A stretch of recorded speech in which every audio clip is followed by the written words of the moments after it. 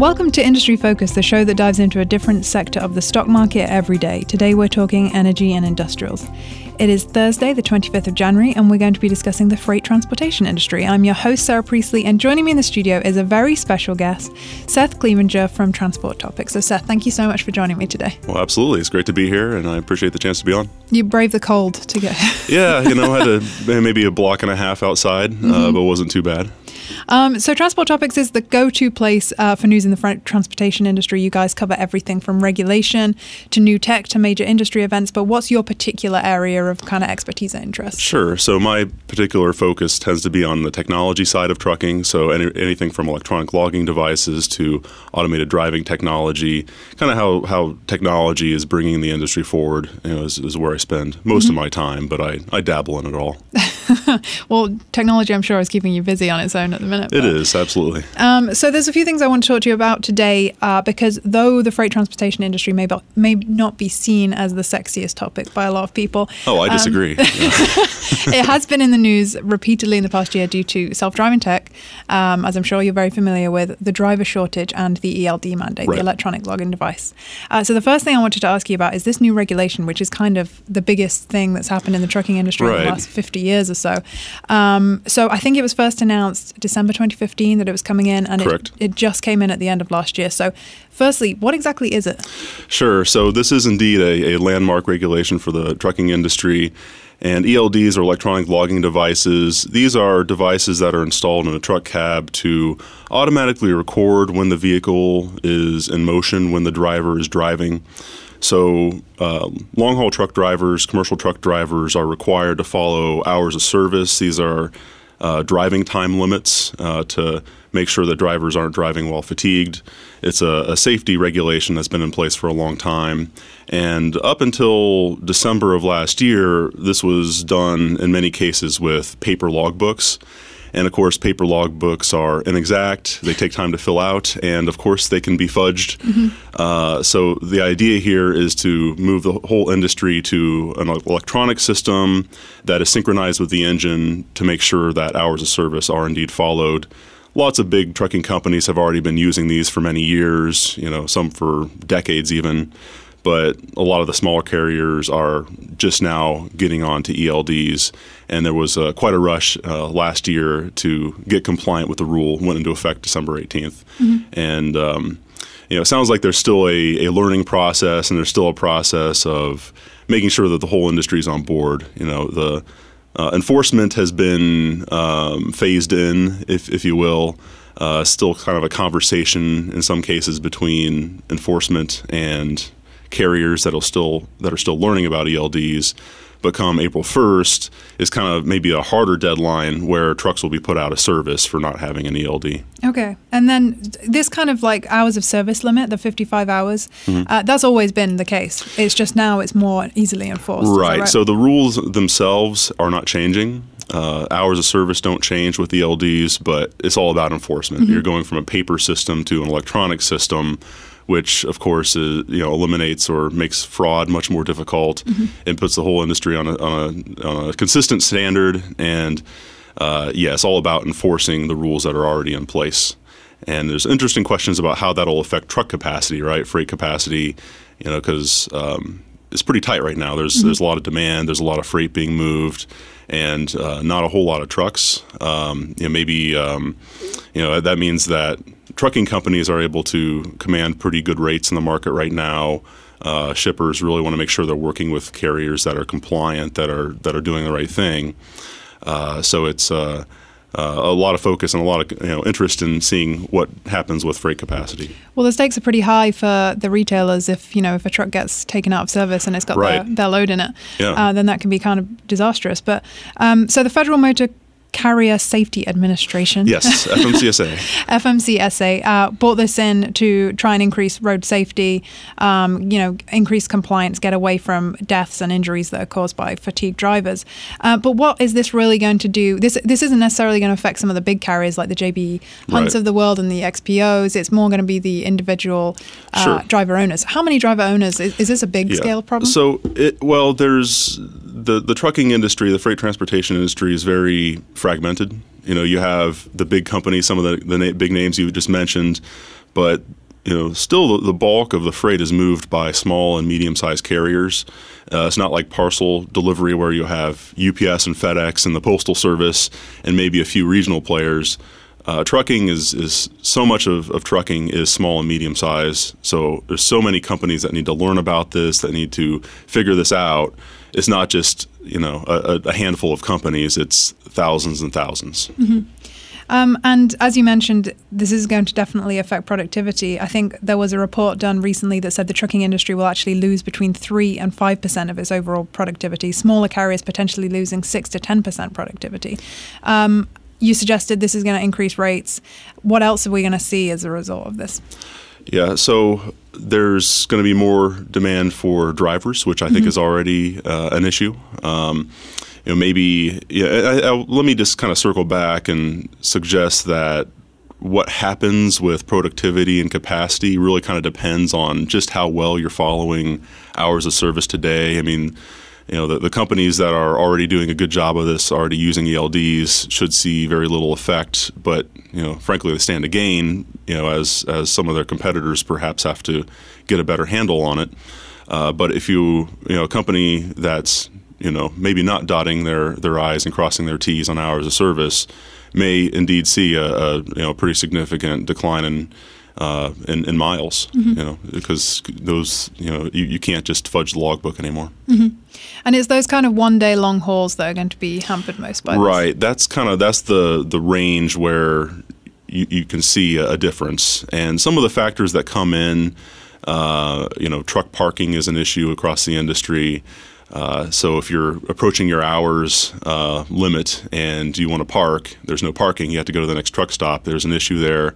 But that's ultimately an issue with hours of service, not the ELDs. I mean, that's an issue today, and it has been an issue for a long time. But maybe with ELDs and some of the data that can be collected with that, there are ways to maybe better plan and make sure that drivers aren't being asked to do something that can't be done within the legal limits. So I think we're going to see better planning and better compliance at the end of the day. And are these is the actual equipment to install expensive? It doesn't have to be. Some of the systems that have been on the market for a long time, I mean, these have been geared at the larger fleets that want to do a lot more than electronic logging. So some of these systems are also used for capturing engine data that can tell you how the driver's performing, how the vehicle's performing. So the companies that are really proactive really want to do a great job of coaching their drivers and monitoring their equipment. They're buying kind of the Cadillac ELDs, the expensive systems. But if you just want to comply with the rule, just meet the bare requirements of the regulation, it can be really cheap. I mean, we're talking maybe a $20 per month service charge with free hardware, zero installation. A lot of these newer systems are just a phone app plus a small plug-in device that you can plug into the truck's diagnostic port.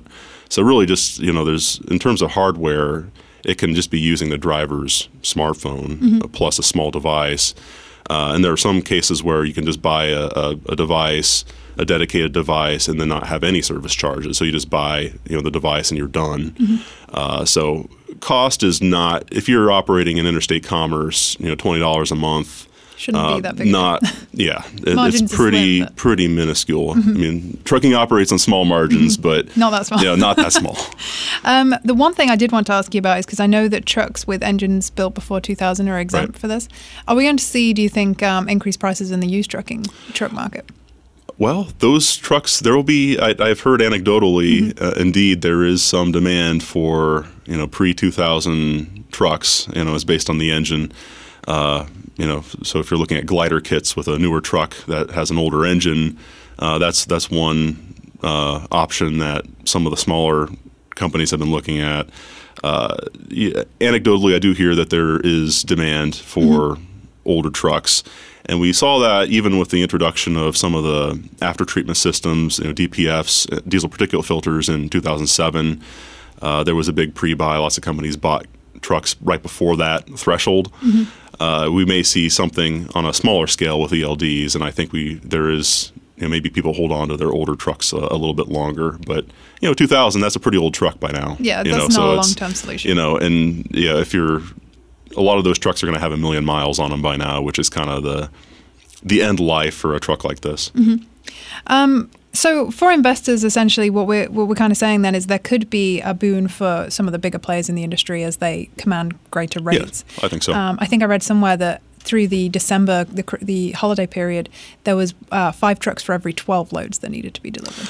Yeah, well, I'm not sure if that was the case everywhere, but certainly demand is high for truck capacity right now. And ELDs, I think, are certainly, at least the conventional wisdom is that is the case. I certainly agree with that. That's playing a large factor in this capacity crunch.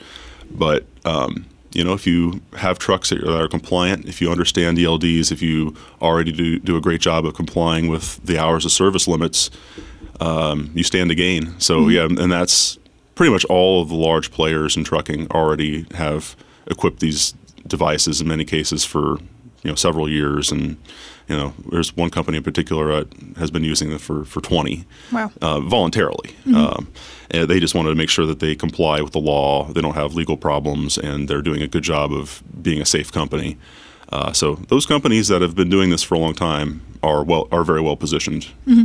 Absolutely. And then another thing that's you mentioned earlier is the shortage of drivers, which we've seen recently. I think NPR just did a big article on it. So one concern with ELDs is actually more people leaving the industry, some of these independents. I don't know if that's actually going to happen. But is the shortage of drivers having a palpable effect right now? And what do you think is the solution? Well, I think that was a little bit more bark than bite. I'm sure that there's a little bit of that out there. But, when you look at the price, if you're talking about $20 a month, it's hard to imagine leaving the industry over that. And if you're leaving the industry because you're no longer able to fudge your logbook, then frankly, maybe you should be leaving the industry anyways. There's not been any sort of mass exodus that I've been aware of.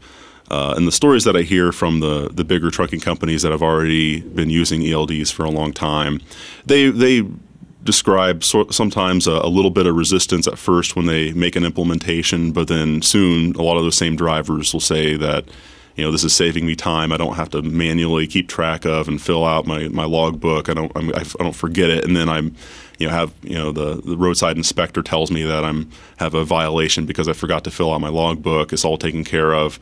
So in many cases, the drivers actually like it once they learn about it. These are more the company drivers, the ones that are working for fleets. And I think on the owner-operator side, if you're operating within the legal limits, I don't think it's anything to fear. And I think that, I don't think that any sort of mass exodus is going to be a big problem for capacity. I see it as more of a little bit of hours of service compliance along the edges. Maybe you had 15 minutes or half an hour here or there where you shouldn't have done it, and now with ELDs, you're more careful and you make sure that you stay within the legal limits. I think it's also a very kind of an aging workforce. I think the average age of a trucker is about 55 right now. And so, you focus on tech, and I'm sure you're fully versed as more than anybody else on all of the self-driving stuff that's coming out. But it could potentially be really serious for the industry, a serious help, because 70% of the goods in the US are moved by trucks. We still need trucks. People are buying more and more online. Yes. Trucks aren't going anywhere. This is for certain. And the driver issue is one that's really been plaguing the industry for a long time. Lots of people, in the younger generations just have not looked at trucking as a career option. It's kind of it's really kind of a cultural thing. I mean, you think about, parents and kids these days, it's kind of an expectation, if you have any prospects of going to college, that's what you should do. You're pushed down that path. And some of the more vocational jobs are really kind of underserved. I mean, the workforce is not really aligned to the needs, and that's certainly the case in the transportation industry. So it's a real challenge for the industry right now to find ways to attract younger people to look at a driving job. And maybe some of this technology is part of the answer. Automated driving tech, I think, is something that is going to be interesting and exciting to younger people. Maybe it can allow more people to become safe drivers if you have more systems on board to serve as a backup for the driver. And over time, I think that we'll see companies look at this technology not just as a way to be safe, but also as a recruitment tool. That's interesting. I've seen some estimates suggesting that we could have driverless trucks, on the road by 2021. That seems really soon to me. What do you make of that? Yeah, well, let me dial that back a little bit, and it's kind of funny. I almost have to change my message a little bit depending on who I'm talking to. If sometimes you'll talk to truck drivers who are very dismissive of the technology. This will never happen, and I feel the need to be kind of a wake up call. Yes, this is coming. And then you talk to maybe younger people, some students, and they think, oh, so there's not going to be any truck drivers in 5 years. There will be truck drivers in 5 years. There will be truck drivers in 20 years. I think there will be truck drivers long beyond that even. So automation I see coming to the industry in stages. All the big players are working on this. All the big manufacturers and suppliers are looking at ways to add levels of automation and driver assist tech. The big truck makers, the established truck makers, are all kind of looking at this as a driver assist level right now for the most part. And then you have technology companies like Uber and Waymo and some startups like Embark and Starsky Robotics that are working on ways to get to a higher level of automation where the driver is no longer needed to monitor the road, and maybe the driver rests in the sleeper berth while the truck's on the highway. Maybe the driver is controlling the truck remotely. There's some companies working on that, or maybe in some very limited cases we may even see unmanned trucks. But I think that's going to be very, very localized, small deployments. We have that now on private sites and, like the mining industry. Maybe we'll see that at truck terminals off the public roads. And maybe you'll see one state that wants to be really aggressive, attract a lot of technology investment, and wants to really be a leader, and a couple pioneers that will have maybe one freight corridor that's in a sparsely populated area out west, and you'll see some driverless trucks in very small numbers. That's possible. I can see us seeing something like that within a few years, but the majority of the trucks that are moving the freight, I think, are going to remain manned with a driver, but with more and more technology to help the driver. And maybe before too long, we get to a point where there's an autopilot system for highway driving. Automating the last piece, the city driving, the last mile, that is really, really difficult. When you take the driver out, you have to worry about things like who's going to put the snow chains on the tires or put out the emergency flare. I mean, trucks break down. Yeah. I mean, that's the real miracle. Wouldn't be a self-driving truck; it would be a truck that doesn't break down. That would be the one that the trucking fleets would truly rejoice over.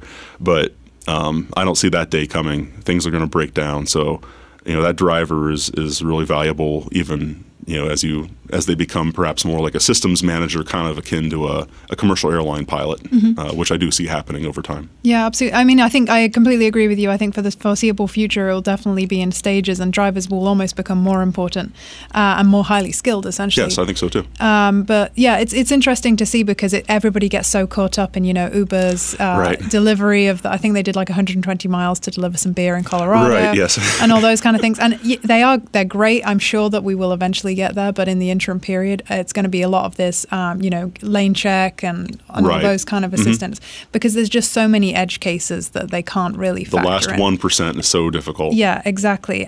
So you mentioned a few companies that are working on it. So obviously Uber, a private company, is working on it. Tesla, Alphabet's Waymo.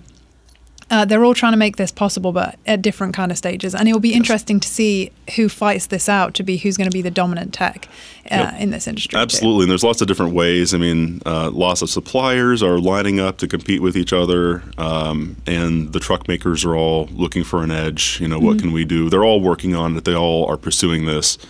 It's just how they do it. And there's quite a battle lining up, on the software side. I mean, with companies, like Uber and Waymo on the sensor development side, and actually just the braking and steering piece of it. There's been lots of merger and acquisition activity there. So a lot of the big braking suppliers in the North American trucking industry have acquired steering companies to prepare themselves for That's this. interesting. So we see it in the passenger car market, as you alluded to, with lane keep assist. We're starting to see some of that type of capability reach the market, and we'll see that pretty soon in trucking. I think that you'll see big truck makers offer as an option some level of automated steering within the next few years. I think that's going to be a broad availability across the industry. Not to say broad adoption, but when you buy a new truck, that's an option that you can choose. Yeah. So slowly the market will kind of Right. turn over into these. And one other thing that I wanted to mention to you, because I don't know if people are aware of it, is platooning. This idea where they kind of go in convoy. And how much of that is automated? Is it that there's no drivers in the back vehicles? Or? Right. So platooning, I think, is best to think of it as a kind of a parallel technology to automation. So it can have various levels. There's a company called Peloton Technology that's preparing to launch their system. They've been doing lots of tests, and they're looking for a launch this year. And that's only what's known as level 1 automation. I don't want to get too into the weeds on this, but that means that the driver is still steering the truck. I mean, there's 2 trucks. The driver's still steering, but feet are off the pedals. And it's a form of adaptive cruise control, which has been out in the market. And what's new about platooning is it adds vehicle-to-vehicle communication. So these 2 trucks are sending signals back and forth, and their braking systems are automatically synchronized. So once you're in this kind of this adaptive cruise control, the 2 trucks will automatically speed up or slow down to maintain a close following distance, actually a much closer following distance than would normally be safe for a human driver. And they can do that because the sensors, the systems will pick up when they need to stop. And as soon as that first truck starts braking, the second one immediately brakes at the same time. You don't have the 1 to 2 second lag delay of the human response. And that means you can go in this much more aerodynamic, close formation. And it's really, platooning is really mostly a fuel economy play. And you think about all the massive amount of money that these companies spend on fuel. If you look at up to a 10% fuel economy gain for the following truck, that's really significant. These companies are looking for 1 to 2% here and there, so a 10%. That could be attractive for these companies, and I think you'll see some early adopters look at it for that reason. And then over time, as automation gets more sophisticated, you can add an automated steering piece to that. And then, one of the leading theories that I think has a lot of merit to it is that some of the first truly driverless trucks, unmanned trucks on the road will be the following truck in a platoon. So you have 2 trucks. The first truck has a driver with driver assist technology helping them. The second truck will be unmanned. That's something that could happen in fairly short order. I mean, that's not decades down the road, I don't think. One last thing I wanted to ask you about, because we have a lot of Tesla fans here, is what did you make of the Tesla Semi? Yeah, so I was fortunate enough to be there at the unveil in LA back in November, and of course it was a very typical Tesla event. Lots of the Tesla superfans were all there. Very enthusiastic, and and Tesla, of course, brings kind of this coolness factor that is might have some appeal to trucking, as it looks to attract some younger drivers, as we mentioned earlier. This is a really fascinating concept. This is an all-electric Class 8 truck. It's not a hybrid. There's no fossil fuels at all. It's relying solely on electric power. Up to a 300-mile range is what Elon Musk said would be, at least for the longer haul version. I mean, this is still only going to be a regional truck, and I imagine that the early adopters will only be using it for local routes and maybe some regional haul where it's a kind of a line haul. It's point A to point B for a specific customer that wants to take advantage of it and have be able to say that they're moving their freight, zero emissions. We're a greener company, and there's been some interest. The truck won't be produced until at least 2019. This was just the unveiling of the vehicle. But some of the big players are already lining up to secure orders. Some of the big companies that like to test all the alternative fuel options out there, UPS, Walmart are among the big names that have already placed reservations for significant numbers of trucks. of Tesla semis. And we'll be quite interested. I was able to sit in the seat, but I wasn't able to test drive it, so wow, I can't give you a review there. And it's a very different cab, isn't it? It's a very different cab. In fact, it's feels like you're in a Formula One race car because the driver's seat, and there's not two seats, is in the center of the cab. You're not offset to the left, which is a very different feel. It's a design aimed at improving visibility for the driver. If you're ever in a big rig, you'll see how difficult it is to see around you. So this is part of Tesla's way of solving that. There's a jump seat, so you can have a kind of like an airline jump seat for a flight attendant.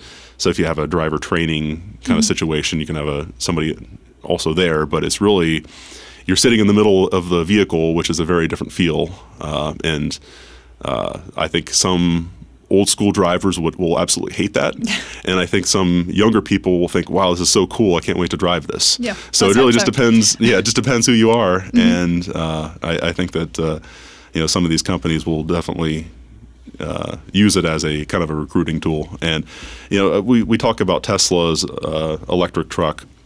I should also make it clear that the traditional players, the established truck makers, are all looking at electrification as well.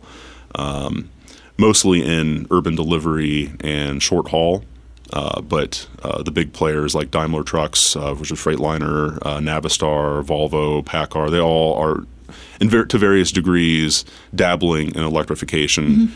So they all see this as a path forward. Yep. Diesel's not going anywhere, especially for long haul, a regular route where you don't know where you're going from week to week. That's going to be diesel, I think, for a very, very long time. But short haul, fixed route, we could see electrification in relatively short order, I think, and that's going to be a fascinating change for the industry. Even we were talking about Cummins before we started recording the show. Yeah. Even there, diesel engine maker. Yeah. Cummins is synonymous with diesel. They are diesel engines, and for those who don't know them well, they're the largest engine maker for Class 8 trucks in North America, and they make diesel engines for lots of other applications and industries. Even they are working on getting into the electric game, electrification, electric components for trucks. So you can be pretty sure that this is the way the industry is headed when Cummins is gets on board. The diesel kings are fully invested in electric as well. Well, Seth, thank you so much for coming in today. You've really broadened my horizons on the trucking industry, that's for sure. And hopefully you can come in again at some point. That would Absolutely. be great. This is great. I appreciate the opportunity to be on, and let's make trucking sexier. It's a fascinating industry. There's a lot of sometimes taken for granted and not fully appreciated, but there's lots of interesting things happening. Yeah, absolutely. I 100% agree. That is it from us today, but if you would like to get in touch, please feel free to email us at industryfocus@fool.com or tweet us on Twitter at MFIndustryFocus. As always, people on the program may own companies discussed on the show, and the Motley Fool who may have formal recommendations for or against stocks mentioned. So don't buy or sell anything based solely on what you hear. The show today was kindly mixed by Austin Morgan. I'm Sarah Priestley. Thanks for listening, and Fool on.